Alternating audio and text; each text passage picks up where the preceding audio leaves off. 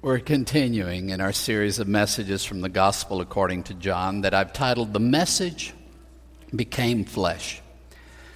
And I do think that that's kind of the point of the whole gospel, is that God has communicated to us in the incarnation in a supreme way. This is the ultimate communication of God to us. And in preparing to preach the passage we're going to be looking at today, I was thinking about how easy it is to go an entire day without even thinking about God. You know what I'm talking about. You get caught up in work, the stuff of life, you're pursuing your hobbies, you're participating in entertainment, you're doing these things, and days can pass by without even stopping to consider God. Perhaps not sensing any need for Him. When is it we're most acutely aware of God? Well, most often I find this happens in moments of crisis.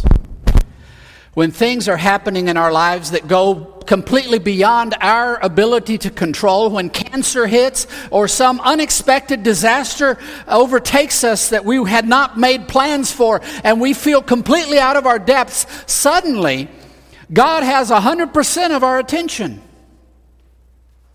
We can think of nothing else than God getting us out of this mess. Can you sense a problem here in terms of a relationship with God? I think in the passage we're looking at today, Jesus realizes that faith is hard for us. And thankfully, I think we find in this passage that He's ready to meet us halfway. Or I would say probably beyond halfway. Anyway, we're in John chapter 4. We'll be looking at verses 43 through 54. I've titled today's message, "Faith is Hard." Let's read verses 43 through 45. "But after the 2 days, He departed from there into Galilee, for Jesus Himself bore witness that a prophet has no honor in his own hometown. So when He came to Galilee, the Galileans welcomed Him, having seen all the things He had done in Jerusalem in the feast, for they themselves had also gone to the feast." So let's place this story within the narrative of what John is telling us about. We started with Him doing His first sign in the wedding of Cana of Galilee, where He changed water set apart for ritual purification. This wasn't set apart for drinking. It was set apart to fulfill the ritual cleansing that people expected God wanted of them.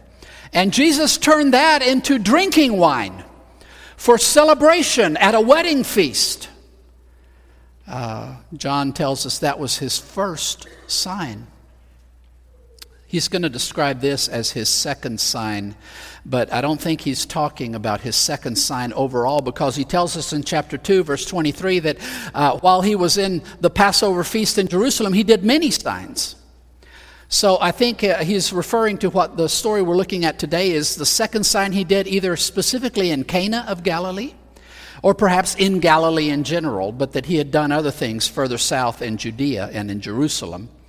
But John wants to draw attention to these two miraculous things Jesus did, because they signal important things He wants us to understand about Jesus. And we have kind of a bit of a contradictory sense here in these opening verses. So Jesus has done this thing in Cana of Galilee. He went down to Passover and probably stayed there for the feast of the unleavened breads.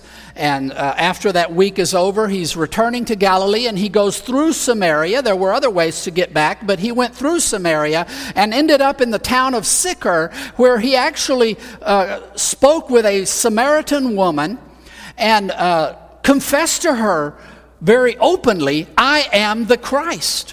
And she ran into town and brought the whole town out to Him. And the town asked Him to stay with them. So Jesus stayed 2 days there in the town of Sychar. And He told His disciples about this, that this field is white unto harvest. This is the moment to reap for eternal life. There were lives Jesus was impacting during those 2 days in an eternal way.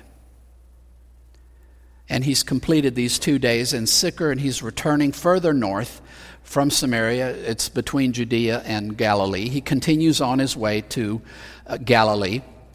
And he's trying to get to Capernaum, which is on the northern side of the Sea of Galilee. So along the way, between Samaria and Capernaum, he would pass through the town of Cana, which was at higher elevation, and from there he would descend down to Capernaum. Cana was west of the Sea of Galilee. As he's going up there, John tells us something that Jesus had said.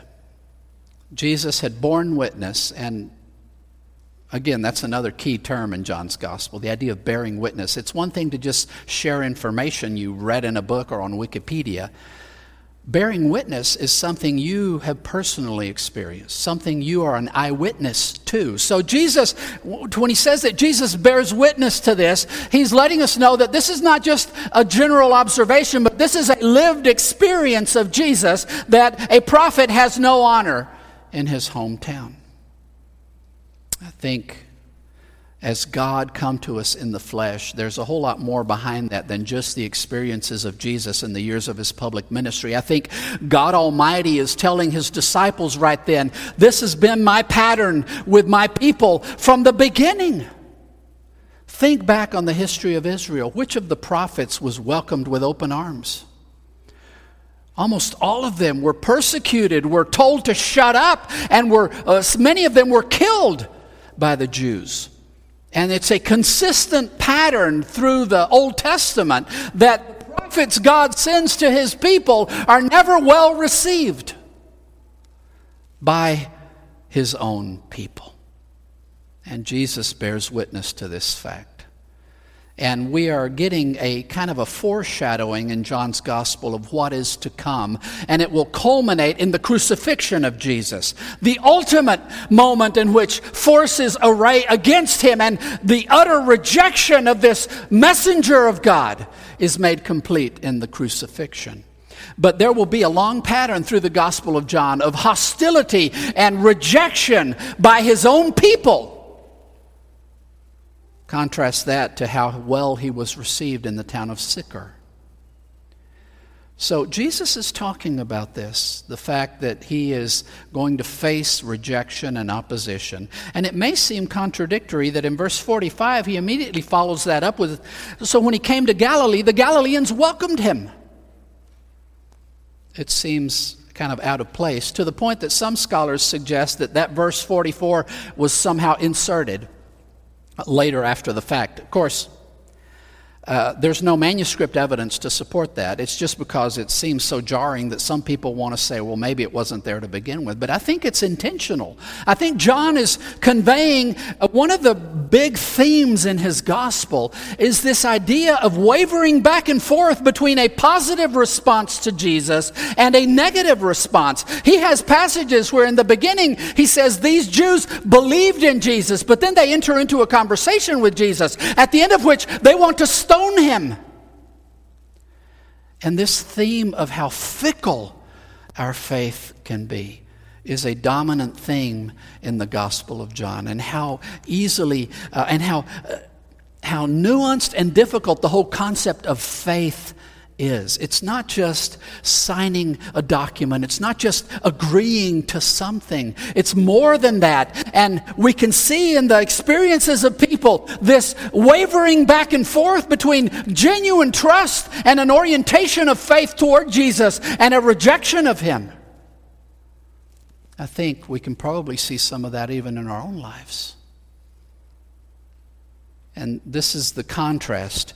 No prophet has honor in his own hometown, and yet when he arrives, he is welcomed heartily by the Galileans because they had been down in the Passover feast and had seen the signs that he had done there. And they certainly had great expectations for the Messiah. They had been told by their teachers that the Messiah would show up and he would establish the eternal kingdom of God, and that every nation on earth would be brought to submission under the kingdom of God. And in the Jews' minds, that meant that Rome was going to be gone. They would no longer call the shots. And now their Messiah would be the benevolent ruler of all the earth, and they, as his people, would be his rulers. They would be the new Roman Empire. Now, as long as that's where they think Jesus is going, people are all gung-ho about him. But as soon as Jesus starts turning away from their expectation, this belief, this welcoming, quickly turns to hostility. I have a question from these verses. John reminds us of Jesus' words about a prophet being given no honor in his home country right before he tells us how the Galileans eagerly welcomed him back from Jerusalem. In what ways have you seen the same kind of fickle attitude toward God in your own life? Let's keep reading verses 46 through 49. So he came again into Cana of Galilee, where he made the water wine. And there was a certain royal official whose son was sick in Capernaum. This one, hearing that Jesus is coming from Judea to Galilee, went to him and was asking him that he might descend and heal his son, for he was about to die. So Jesus said to him, "Unless you all see signs and wonders, you never believe." The royal official is saying to him, "Lord, come down before my child dies." As Jesus arrives in Cana of Galilee, and John ties this together for us thematically by reminding us this is where he turned the water to wine. And there in that town, he runs across a royal official who actually lives in Capernaum, and has actually come looking for Jesus because he has a crisis situation in his life. His dearly beloved son is on his deathbed. He is sick, and he knows his days are not long in this world unless something dramatic happens and changes. He hears Jesus is on his way back. He hears from others who returned a few days before him of all the amazing things he was doing in Jerusalem. So he says, this is the answer. Let me find this man of God and ask him to do something with my son. And he does. He finds Jesus. And he's asking him to please descend. Again, I said it was kind of downhill from Cana to Capernaum. To descend and heal his son because he is about to die. And as so often happens with Jesus, the thing he says in response to this kind of seems to have nothing to do with what the man was talking about. Have you ever noticed that about Jesus' conversations? People will say something, and then what Jesus responds seems to be something completely different. And yet, every time Jesus is hitting on the key issue, and the person talking to him is somehow distracted with something of lesser importance. Now here, what Jesus says to him is not specifically directed to him alone, because that you in the Greek is plural. We have a second person plural in Texas. It's y'all. But most English speakers don't have a second person plural. So if your translation just says, unless you see signs, you might think he's just talking to this one man. But he uses the plural, unless all of you out there don't see signs and wonders, you never believe. And I think, again, we find here God expressing his frustration with humankind. I'm reminded of his words in Numbers.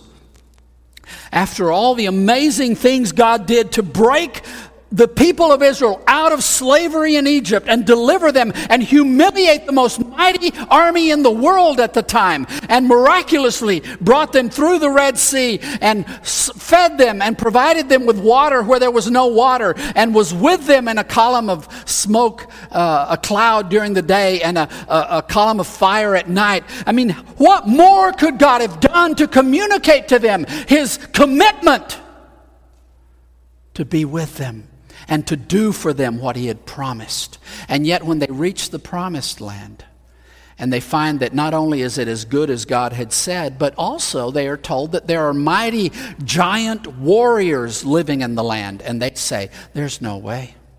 Oh yeah, God took care of the mightiest army on earth back there, but that was back then. There's no way we can take over this land. And they immediately were talking about, who can we get to lead us back to Egypt now? And God talks to Moses and basically says, what do I have to do? After all I've done, what must I do for these people to believe in me? What does it take? I think that's exactly what Jesus is voicing here. That it is a human condition that faith is very hard for us. That we always find ways to get distracted, to turn our attention elsewhere, to build up idols for ourselves, to take the place of God in our hearts. We are constantly turning away, and we are so steeped in our own self-centered, sinful hearts that turning our eyes to God is extremely difficult for us. And I think it gets harder the longer we live. Children seem to find faith easy. And it gets harder and harder, doesn't it? The older we get, the harder our hearts become. And Jesus says, unless God does something amazing, there's no way any of you would ever believe. That's our condition. If God doesn't step in and do something, there's not a prayer in the world any of us will ever come to the kind of faith we need to have in God for rescue to happen. We're too caught up in ourselves. We're too pointed elsewhere. That is a huge problem. That is really a terrifying reality. And notice how the royal official makes Jesus' point immediately. Because he completely ignores what Jesus just told him and goes right back to why he was there. I need you, Jesus, to take care of my son. That's all I want. That's all I'm interested in. I didn't come here because I'm looking for God. I just want my son to live. And so often what we call faith is nothing more than wanting God to do stuff for us. He immediately brings it right back. Lord, come down before my child dies. And I have great sympathy for this father. Any of you who have children know that if your child is very ill, it consumes the landscape of your heart. You can think of nothing else. It's very hard to turn your attention to anything other than that. And I think Jesus is not simply expressing frustration.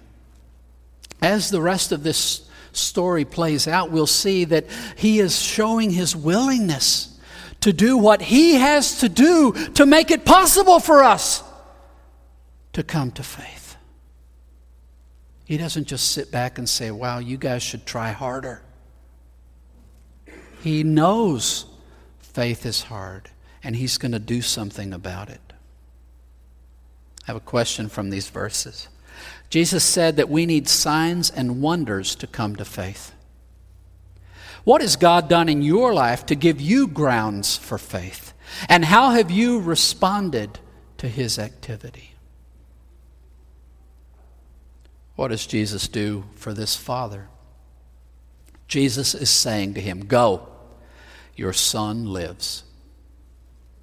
The man believed the word that Jesus spoke to him, and he was on his way. But as he was descending, his slaves met him, saying that his boy lives. So he inquired of them the hour in which he had begun to get better. So they told him, yesterday at 1:00 in the afternoon, the fever left him. So the father knew that it was the hour in which Jesus had said to him, your son lives. And he believed, and his whole household. Jesus did this as a second sign as he departed from Judea into Galilee. How does Jesus respond to the request? He turns to the man and says, go, your son lives. Notice Jesus didn't say your son is well, your son will heal, your son will recover. One of the key words in John's gospel is the word life, or the verb to live. In fact, as we go through the gospel, we'll find that word over and over again. And Jesus says tremendous things about life. In fact, in chapter 20, when he says, "Why did I write this whole gospel? So that you may believe that Jesus is the Messiah, the Son of God, and that believing in him, you might have eternal life." The whole goal of this gospel is that we find life. Jesus in the Gospel of John says, "I am the life." He tells us in his prologue, "In him was life, and that life was the light of the world." So when Jesus says, "Your son lives," he's speaking as only God can speak. We look at the Old Testament and the importance given to life. One of the most powerful symbols throughout the whole Old Covenant is blood. And we are told very clearly that it represents life. That is why we do not eat it, we do not touch it, we do not use it, because life belongs to God alone. And blood has been given for us only to give up to God on the altar, because God is not only the author of life, he is the sustainer of life. Life belongs only to God. So Jesus chooses his words carefully. "Go, your son lives." Jesus spoke with the authority of God Almighty and said, "Your son lives." And here's the amazing thing. The man responded in faith. He believed. He believed the word, the logos, the communication, the message Jesus spoke to him. How do we know that he believed? He left. Now, even in the Bible, long-distance miracles are very uncommon. Miracles are uncommon.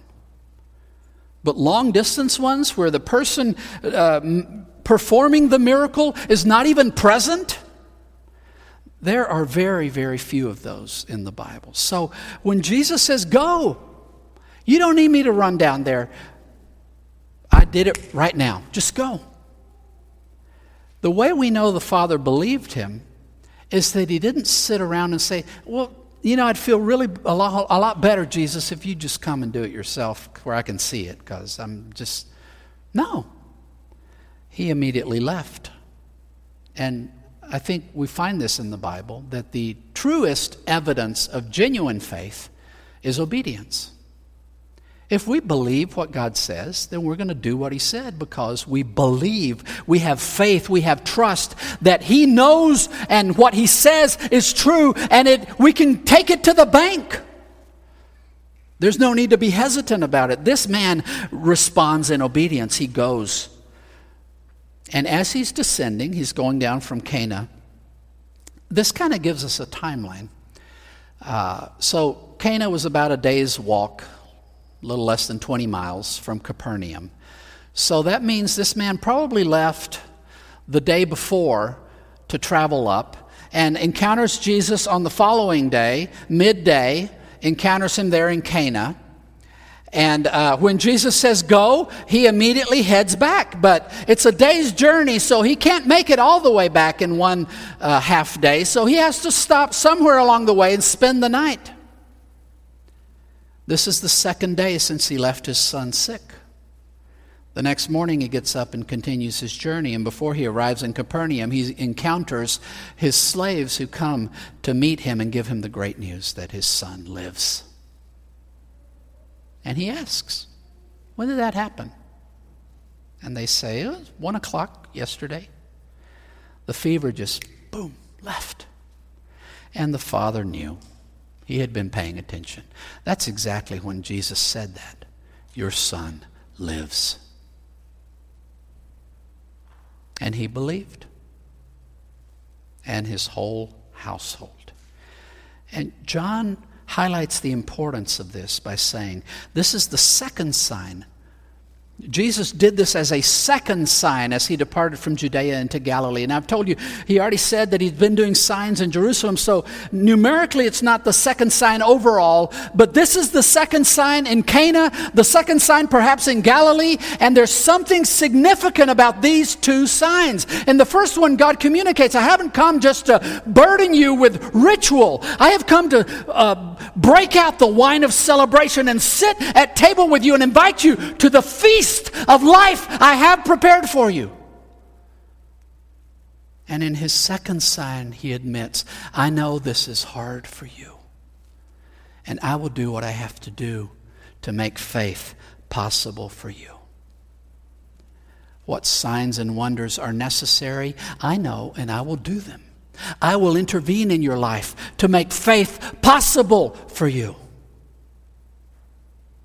I think that's what this second sign conveys. Both that God knows how hard faith is for us, and that God doesn't just sit back and say, well, you should just try harder, but that God instead says, I will do what I have to do to make faith possible for you. Now, I will tell you that in these moments of crisis like this father faced, and when we turn to Jesus, he does not always respond by doing exactly what we asked him to do. Many times he does. Many times we're in that moment of crisis, we pray for deliverance, and it happens. You know why God does that? It's not because making life easy for you is his top priority. It's because he wants you to turn to him and find in him the true life he has for you. Sadly, I think we miss out because when God does do things in our life, when those moments, when the veil clears and we can see the hand of God at work in our lives, we enjoy it momentarily and we immediately forget and move on to the next thing. But God is calling us to faith if we will just take hold of those moments in life where he is reaching out to us. This man did. His whole household did. I have a question from these final verses. Jesus did an amazing thing in the life of the royal official, and he responded in faith that resulted in immediate obedience to his instructions. In what ways is your faith in Jesus made evident by your obedience to him? Faith is hard, at least how the Bible defines faith is hard. This idea of absolute surrender of everything we are, identity, purpose, goal in life, just letting Jesus be all of that. That's hard for us. We're much more disposed to turn from God to ourselves. We're much more disposed to focus inward and away from God. But Jesus, I think, demonstrated in this second sign in Cana of Galilee that he knows both how hard it is for us to turn to him in genuine faith, and that he responds sympathetically to that hard task, and that he breaks into our lives and shatters through the darkness so that we have these moments where we can take hold of him, if only we will. God has not abandoned us to sin, but calls us to himself.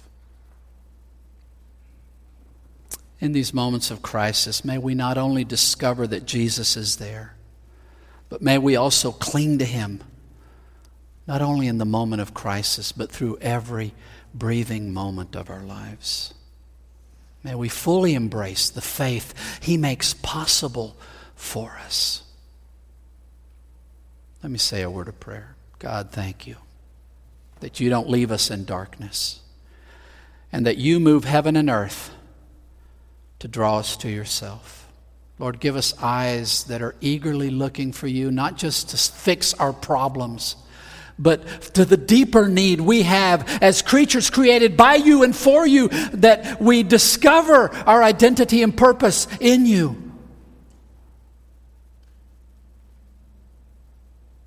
May we find the faith that you make possible in our lives. We love you, Jesus. It's in your name we pray. Amen.